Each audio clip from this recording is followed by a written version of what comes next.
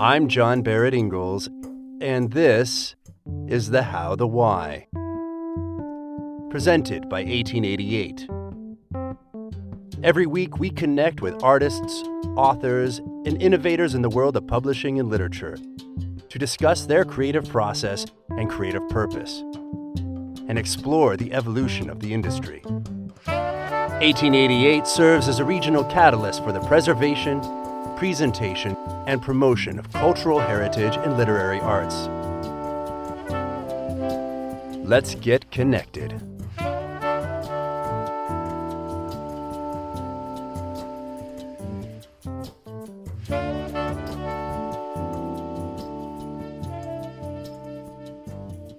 Hello and welcome to The How, the Why, brought to you by 1888. My name is John Barrett Ingalls, and today we are connected with the author of Can I Keep My Jersey and the upcoming Stories I Tell on Dates, number 45, Paul Shirley! Oh, that was so stupid.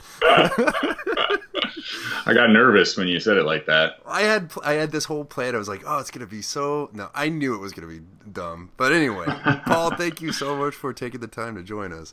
You're quite welcome. I'm going to have to edit the sound on that one because I don't think my mic can handle it. No, it was real. And People like it. I People chose like real. 45 too. I feel like you probably have more of a connection to that number. Yeah, it's the only number that's on a jersey that's actually in my house. Great. I'm glad I chose that. Yep. Even though the picture that we're going to be posting of you will have a 17. But anyways. Probably, yeah.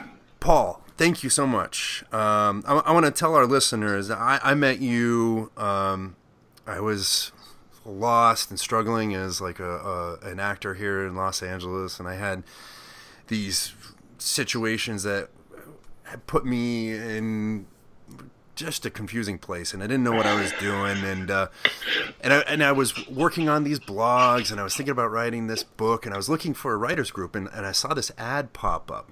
And I have no connection to you whatsoever, but this ad popped up for Writer's Block, and I chose, why not? I'm going to go to it. It was on the West Side. I was living on the West Side at the time, and I went, and it was the most welcoming writer's group. Well, it was the only writers group that I'd ever been to, but it was really welcoming.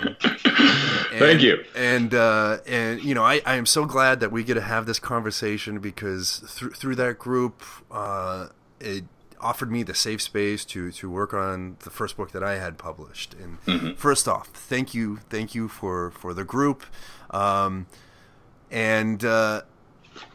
Yeah, you know, now I've given you all this praise. Let's tear me down. Now it's time to go into the negging. Yeah, well, I was going to say that I've actually never been to another writers group either, other than the one that I started. So you don't have to feel bad about saying it's the only one you've ever gone to. People do come to Writer's Block. Writer's Block is, for those who don't know, it's a writing collective / I hesitate. I always call it a workshop for lack of a better term, but workshop implies that we're sitting around like, okay, now you got to write a haiku tonight. But it's more like those are my favorite nights, the haiku nights. More like a support group, and also just a way to help people get stuff done. That was it, absolutely. Yeah, people come and they write for 2 hours, and then it's a little different actually since you've been in that now we stop at after a couple of hours, and I break everyone into small groups and hand out a little worksheet, get them talking about what their goals are, what they're working on, that sort of thing. And it has become a lot more about the community. I think there's a lot more support there. And as you know, as a writer, it can be such a lonely and daunting world. And what I've enjoyed is that we have given a lot of people the sense that they're not alone and that there are other people out there struggling just like they are. Yeah, what was the inception of starting the group? I had moved. How long have you lived in LA? 2001. Oh, so a long time. I moved here the first time in 2006 and was here for just a year, and then went back to playing basketball. And then when my career was done, I knew I needed to move to either LA or New York for writing purposes. And when I got to LA, found it to just be abjectly lonely. and wanted to. I knew that I A wasn't a good enough writer yet, and B didn't have a good enough network of writers. So selfishly, I wanted to meet other writers, and I felt like the best way to do that was to just like if you want to go to a good party, maybe you just need to throw a good party, right? Yeah. So I wanted to start a thing that I didn't really know where it would go. It was just me and a donations box and some cups of wine at the outset in a restaurant that's no longer there, and it has grown into something that is not like a huge thing, but we are a nonprofit now, and we have monthly memberships, and we have little permanent name tags, and people get rewards based on the number of times they come, and we bring in guest speakers, and so it's growing all the time, and I'm kind of proud of what it has become. It's incredible, and I I long for the days, and maybe this conversation will urge me back to the West Side to come and hang out with you all again. Yeah, well, we just opened our third day of the week too. We're now here on Sundays as well. That's perfect, actually. We'll talk more after. Okay, we can get into that later. Most importantly, though, are you still giving oatmeal cookies? We've switched to chocolate. Okay. All right. I was actually joking because I've brought on a couple more people to help me, and I was saying to them that they should feel free to make each night their own, and if they have a particular discrete treat that would be more interesting to them, that they should do that. And then I told them the story about how at first it was oatmeal cream pies at the end of the night, and then it got rejected very quickly. People were like, "These are gross. What do you?" Whereas me, oatmeal cream pies are like the height of debauchery, basically. Like, I get to eat an entire oatmeal cream pie by myself. That's amazing. I loved you referenced it. I started laughing out loud. You referenced it in Stories I Tell on Dates as well. Yeah. I was like, yes, okay. So it wasn't just a random snack food. It was a treasured treat of Paul Shirley. Well, let's talk about you as a writer. I know your stories. People, please go and read Paul's books and find out about this crazy career of being a professional basketball player around the world. But throughout that, you bring it up in Stories I Tell on Dates about how you were kind of just like keeping track of that first journey to Greece after college, keeping track of what you were going through. Mm-hmm. Did you know at that time, like, what you were writing or the notes that you were taking were going to lead to anything, or was it just like a way to keep yourself occupied? Was writing something that you would also, if through Stories on Dates, you have this whole section on spelling, so clearly language was an important thing to you. Right. But did you know that writing was in the back of the head? I mean, you went to school for, I'm giving your whole story here, so you don't have to talk. Right. Yeah, you went to school for engineering, but where was the writing? How did that flower inside of you? Please say flower inside of me again. There are several questions to unpack there. I'll start with this one. I think everyone should get an engineering degree. I realized pretty quickly that I didn't think I would ever be an engineer, but engineering teaches you problem solving, and it's interesting that writing a lot of times is just problem solving. Like I have 500 words, and I need to get a point across, and hopefully make people laugh or make people think along the way, and apply that to some arc or whatever. It turns out to be much more about problem solving than people realize. Now, as to the writing and my start in it, when I was a senior in college, I had a friend, one of my brother's old teammates, went off to Spain to play in like the second or third division, and he had all these wild stories that he would send out in an email each week or every 2 weeks. And I resolved that if I got to play professionally, I would do something similar. I was starting to get the impression that I was going to be good enough to play on some level. I was hoping it would just be, me in the NBA for 15 years, but that didn't quite turn out to be the reality.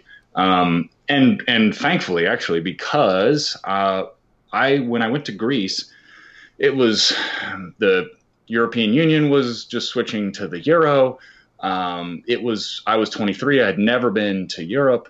It was an exciting time to be there for just, in the same way that anything new is very vivid, right? And so I had all of this material, just like, I've never been to Europe. I've never played professional basketball. No one I know has played like on this level. I was playing on a pretty high level.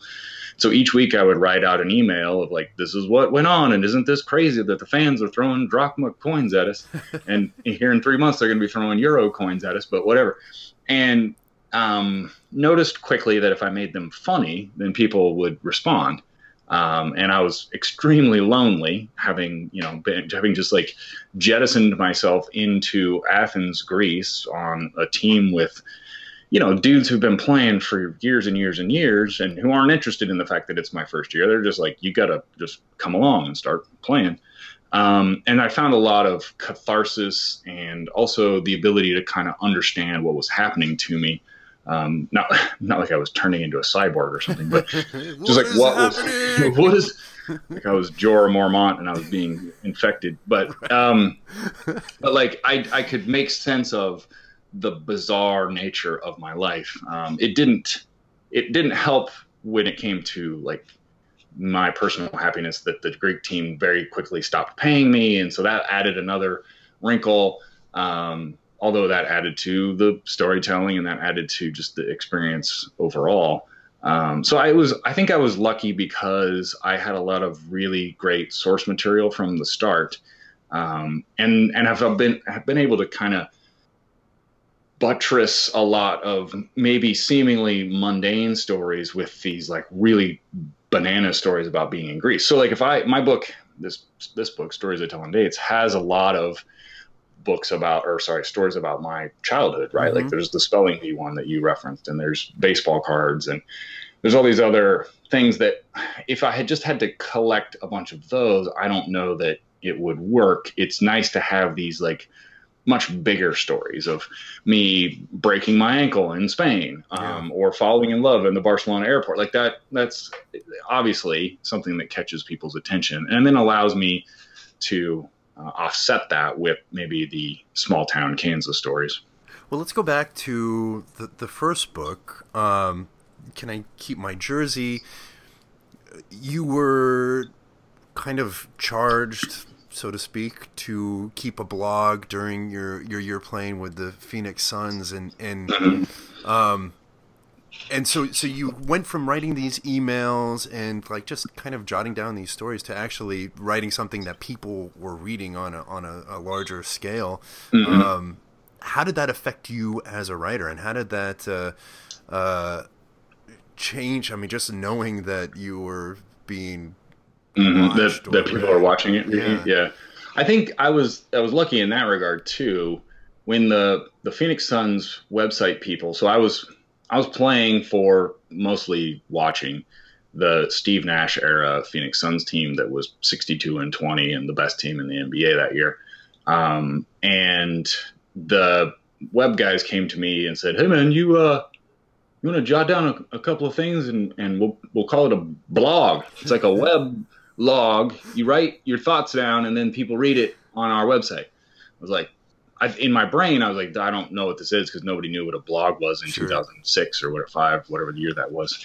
But I had a feeling that, because I'd always thought there's just so many things that have happened to me in my career that I will write a book someday. And I kind of knew, like, there was that sense of, I mean, it's sort of like, I guess it'd be like if you met the woman that you're going to marry and you just have this kind of sense of like, this is going to be a little different. I knew this is my chance probably to turn this into something else, because I'd already been writing for, I've already been writing for 3 or 4 years, as if that's a really long time, but I'd been writing for consumption. My emails had grown into a really big list of people who were reading those emails and forwarding them to their friends and, emailing me saying like, "Hey, when are you going to update us again?" Because I'd taken people through this journey of me, first year out of college, I go to training camp with the Lakers and get cut. And then that's when I went to Greece and spent that whole year there. But then it became very whirlwindy, where I was training camp with the Atlanta Hawks, make it to the last cut of the before opening day, and then go play in the CBA and then get called back up to the Hawks and like actually play my first NBA games and then get cut again and go to Spain. And in Spain, I destroy my brachial plexus nerve, which is in my shoulder. And that sort of sets me back. And then the next year I go to training camp with the New Orleans Hornets, and I'm already getting tired and confused by what I'm saying, so I won't bore you with the rest. But it had just become this real roller coaster that people were like, wow, I actually want to read Paul's updates. Yeah. And so then when the Suns asked me to write for their website, I sort of knew, like, I know how to do this. Like, I can craft these bloggy entries. And I have the benefit of a platform now. And then sure enough, Bill Simmons, who was writing for ESPN at the time, put people kind of onto it. And then that led to an editor at Random House actually calling my basketball agent and saying, hey, would Paul ever want to write a book? And I said, yeah, I do. And then so I had a book deal at age whatever that was, 26, 27. Which is kind of, as you know, a little odd. That's not the normal progression. Most people are fighting their hearts out to try to get a book deal, and here I was just getting handed one. Probably, I mean, I think I had a great concept, not because of anything that I had come up with, but just because people wanted to know, what is it like to play in the NBA, and what would it be like if, you know, sort of a regular-ish dude was playing in the NBA. And that's what that book was the idea of what is it like to be a professional basketball player. So that book takes place 3 years in my life as a pro. Of course, the best stories never were from the NBA. They were always from the struggle of, like, I'm in Sioux Falls, South Dakota, and I'm staring up at the casino sign where they've misspelled Def Leppard, and I'm making $700 a week, and I'm like, I'm never going to make it. Like, it's not going to happen. And then 2 weeks later, I'm like in a penthouse in the Omni Hotel in Atlanta playing for the Atlanta Hawks, and I'm like, yep, this is going to work. And then 2 weeks after that, I'm jobless again. So that was what makes that book interesting. Now, I wrote it when I was really young. I don't love a lot of it, as you know, as a writer. It's hard sometimes to look back at your older stuff, but but I feel like for the tools I had at the time, it's not awful. Now, taking that and taking the success of that, did you know that? Not that Stories I Tell on Dates is kind of like an update, but it is a little bit of an update. And like you said, it's also filling in the story of what happened from there with stories from your childhood. How did you, at what point did you know that this is the next thing that I want to put together?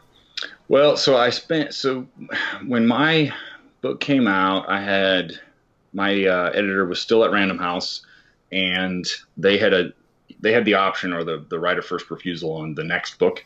So I spent about 4 years working on a novel that was like set in the world of basketball that was not great. And I was actually, so I had given it to my agent. He actually kind of liked it.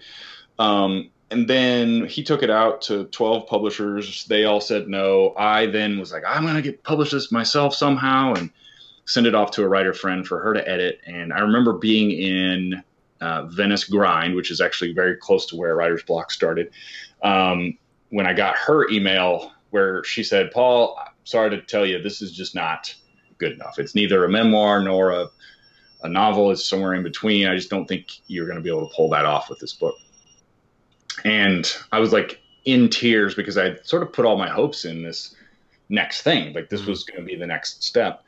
And had the proverbial dark night of the soul where I realized that I just wasn't writing enough or working hard enough at it.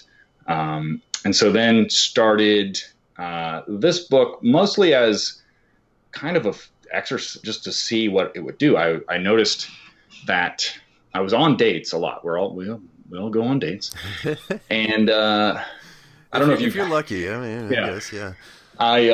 And I noticed, and maybe you can relate to this, that a lot of the time I'd be on a date and I'd be like, oh shit, it's like I'm going into material. I know this story so well that it feels like I'm doing a routine. Right. This is your bit. Yeah. Yeah, like, and I know that this paints me a certain way. It's like self-deprecating, but in all the right ways. And so I was like, I have a lot of stories like that I just tell on dates. I should write those down and collect it into a book called Stories I Tell on Dates. So I wrote down 50 of my favorite stories that I tell, and then just kind of like wanted to see where I stood, and just started to get a sense of like, there might be something here. The more I wrote about it, the more I uncovered from those things, and wanted to create the narrative of, there's these recurring characters in my life that were always around, these kids from childhood, but also some adults. But then it was still just like really ragged. And I took it to a good friend of mine named Madison Perry, who's a Moth storyteller. And he was like, some of these you're talking about the dates you're on before you tell the story. You should do that for every chapter. And I was like, oh yeah, you're right. So it became where I start on a date and I explain how I came to be on the date. And then I explain why I might tell a certain story. Like maybe maybe this girl's gotten the wrong impression of me and I need to kind of like bring it back to the middle. Then I go back and tell the story, whether it's from childhood or college or the prose or whatever. And then I finish up by wrapping up the date. Now, and this is getting long for the genesis of the book, but it's almost home. We're almost there, John. That still wasn't quite right. So, because the dates were sort of scattershot. So as the book stands now, there's an actual arc of me kind of realizing when I was about 27 that I hadn't really had a stable relationship yet. So the vignettes of the dates it's a linear story of me looking for some kind of relationship, moving from place to place and going on dates and explaining how I met these people. And I think that's when it started to really coalesce, was when it had that arc in there. Now, in the meantime, I was, that it has taken 4 years to get this book kind of put together. In the meantime, I've been working on 2 other books because I don't think that you should ever put all of your eggs in one basket. But that is all an outgrowth of that moment in Venice Grind where I was like, I'm just not writing enough. And so now I feel a pretty good sense of there will be more books and this will be fine. And if this one does okay, that's great, but it's not going to make or break me. Now this one, you are going a different route, for publishing, and you're taking it on yourself. Is that correct? Yeah. I mean, I hesitate to say that I'm self-publishing or that I'm doing it myself, because what is publishing these days, right? So I hired a graphic designer, hired an editor, a copy editor. Now I have an assistant, and we are doing it in this group. Now, that wouldn't be possible without the people I've met at Writer's Block and just this whole huge hammock of humans who have allowed me to put this together. My old editor at Random House left soon after my first book came out, which kind of left me a little bit high and dry because he was sort of my advocate. He's now at Amazon, and he read an early draft of this book, and he was like, "Why don't you just got to get this done?" He was a great cheerleader for it. I did send it to maybe 3 agents early, but could tell very quickly that it was going to be really, really hard to get a memoir published of someone who's not famous, nor was it going to be, it's not a true how-to book. It's not here's how to pick up ladies or something. So, I mean, if we really, oh my goodness, what a bummer.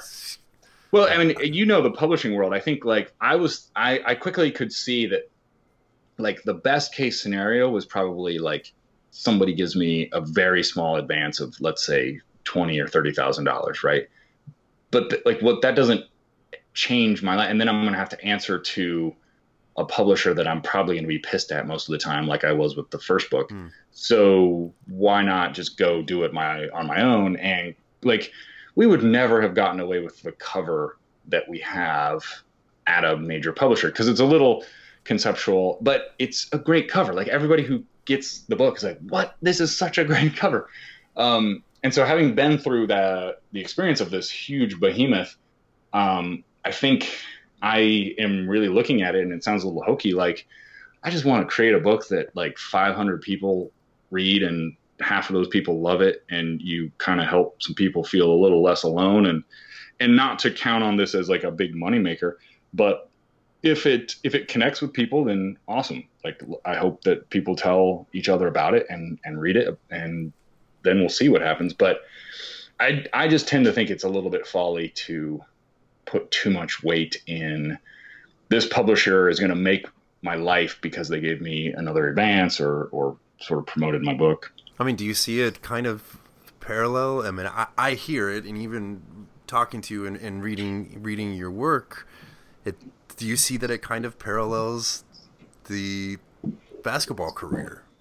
Totally. I mean, it's a very astute point. Like, I do a fair bit of public speaking, and I talk all the time about this thing that happened to me when I was playing for the Chicago Bulls, where I had my kidney and spleen ruptured. I had a difficult time reading that chapter, just so you know. Really? Just that one part of the blood filling your cavity was yeah.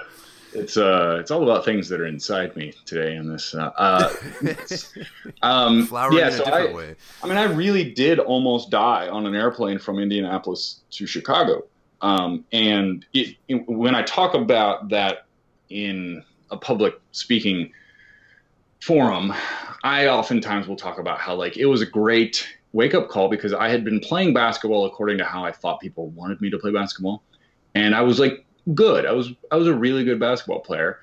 But then that changed my outlook because I was like, I almost died. Like, I am going to do this the way I want to do it, and come hell or high water. And weirdly, I got better at basketball. That was the next year was when I made the Phoenix Suns roster, and I could just tell, like, I've put this together because I care less. Like, I'm too much of an overthinker, and that's always was my great weakness as a basketball player. And I think with writing, it is very similar, and it's nice. And I'm pleased that you pointed that out and put that together. That, like, with my first book, it seemed like we were trying to live up to these expectations that Random House wanted the book to be huge. It turned out that it sold 40,000 copies or something, which is pretty good. I was like, that seems pretty great. But the sense I got was like, well, it's not Twilight, so Jeez. Too bad, brother. Whereas now I really and truly feel this way. Like, we've been doing pre-orders, and we've, like, of signed copies, and we sold like 160 signed pre-orders, and that feels amazing. Like, right. Just like seeing that people want it badly enough that they're like, yes, I want a signed copy of this guy's book. Each time it happens, I'm like, what? Really? This is so great.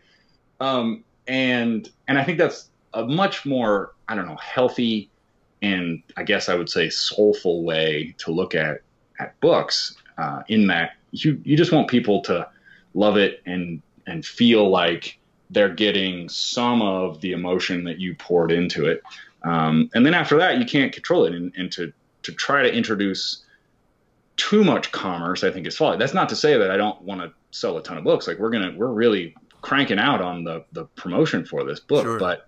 But I think you just got to start with this attitude of, like, if people read it, that's gravy. The real point was I had to create it in the first place. And it's such a personal, these are like the stories of your entire life, and your relationship to your hometown and your college and your career. It's so personal, it makes sense to release it personally. Mm-hmm. Well. Yeah, that's true. I hadn't thought about that, but that's a good point. What is the plan? Like, how do you roll out? I mean, with your team, what is the plan to release it and promote it and publicize it? How do you do that? I mean, I'm asking personally. Yeah, well, I'm also fortunate that I have built up a pretty good network of writers, but also sports writer types who remember my playing days and who also read maybe my first book or have read articles I've written. And so I can not necessarily count on, but I'm lucky to have these connections to NBA writers and NBA guys who can hopefully talk about it. So we have to look at it like it's a little bit Trojan horse-like, right? Like, we have to talk about the NBA stuff or the sports stuff or the college stuff, and then hope that people will connect to, like, oh shit, like, this is really good storytelling, in here as well. And most of these stories aren't about basketball. I think, in truth, women will probably read the book more than men, but we're going to have to talk about the basketball stuff to get people in. So, I mean, I don't want to bore you with the nuts and bolts of it too much, but a lot of it has been just really reaching out and asking people like, hey, would you be willing to read this? And would you be willing to blurb it? I've gotten some really cool blurbs from people like Jonathan Eig, who has a Muhammad Ali book out soon. And then Jeff Pearlman, who's mostly a sports writer, but then also like Lori Gottlieb, who mostly writes relationship books. Right. So these are people who I kind of have just gotten to know in the last 5, 6, 7 years. So that was a great first step that allowed me to have a chance to talk about it. We then, did a Goodreads contest where 700 people entered and got, access to one of 50 copies that we sent out. So it was mostly just like anybody who wanted an ARC or a proof copy, like we just trucked it on out. And again, I think it was just a credit to the size of the network that Writer's Block has helped me build, but also because I've been doing so much writing in the last 7 years. I wrote for El País, which is a Spanish newspaper about the NBA for many years. I ran a website for writers called Flip Collective for 6 or 7 years.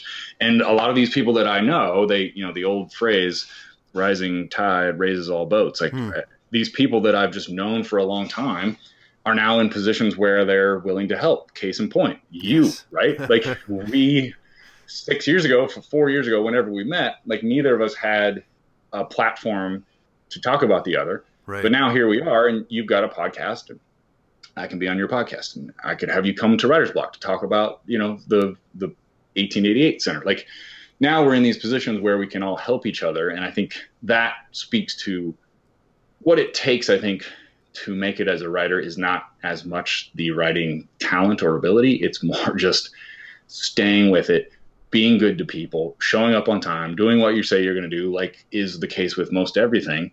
And then you keep hoping that you'll get a chance and keep pushing some sort of output. Right. Yeah. You got to keep writing. And, the big difference between this career and your previous career is you're not going to shatter an ankle or bust a spleen. No. I mean, it is like it's. We could get into the psychology of like why did I end up writing, but I think there's a big aspect of until I have Alzheimer's, I will probably be able to do this for a really long time. Whereas with basketball, it was pretty shattering to be decrepit at 32. Yeah, right. That's a very strange process to go through, and so I'm enjoying the fact that I am going to turn 40 this year, but I feel young as a writer, Going forward, do you feel with already having 2 books that are personal and more in line with memoirs, are you looking forward to explore the fiction world? Oh yeah. I mean, I'm so tired of, nobody gets tired of talking about themselves in that we all love to, be the center of attention, right? At some point, probably. But like unearthing or uncovering my most personal moments all the time does wear on me, because I don't think I don't quite have the gift of David Sedaris where I can take any situation and make it funny, right? Like most of the things I'm writing about are good because of the level of vulnerability that I went to. Absolutely. So I'm super anxious to get cranking on the fiction again. The next steps, I have a young adult novel that's about a kid who finds basketball as a freshman in high school as a way to fit into a small town in Kansas after being moved there by his single mother, which is people are like, oh, so that's like autobiographical. I'm like, no, I grew up in Kansas and I have the most like normal family ever. This is more like the Karate Kid, only in reverse and with basketball. But like that one is in pretty great shape. Their draft is done. The novel for grown-ups is also related to basketball, but it's kind of a sneak attack too. And then it's also mostly a love story. So the pivot isn't like, it's not like I'm steering the cruise ship completely to starboard. It's veering because it is fiction, but it's still going to be basketball related. Just because I kind of sense that that's A, what I know the best, and B, that's the thing that like I'm not going to self-publish a YA novel. So, or even through the publishing house I started is called Fourth Bar Books, and that will exist always as a kind of release valve. Like if I don't feel like I want to go to a major publisher, then I'll probably just do them.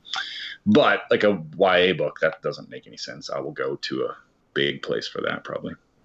Well, Paul, thank you so much for taking the time to chat with me. Everybody go check out Paul's books. If you're in the LA area, definitely check out Writer's Block. That's BLOK. Yeah, very creative, aren't we, with that BLOK? But writers groups are essential. It is, you're right, it's a very lonely act of sitting day after day in front of the computer trying to get that word count or the page count. Yeah, and I think also like what I love about the community aspect is that there's plenty of room for writers, right? Like I run into people all the time who I think it's a zero-sum game, and like my success precludes your success or vice versa. But in reality, like there's just you got to have somebody on your team, and and everybody promoting each other only tends to help. Paul Shirley, ladies and gentlemen.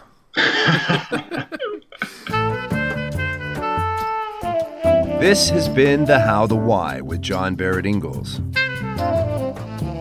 The show is produced by Kevin Stanek and yours truly, with production assistance by Sarah Becker.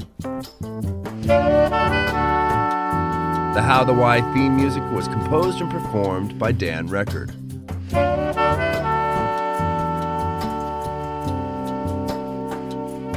Please consider supporting 1888 and our mission. Become an 1888 advocate by purchasing our books, participating in our programs, and pledging today. For more information, visit 1888.center. That's 1888.center. I want to remind you all to keep making art. Thank you.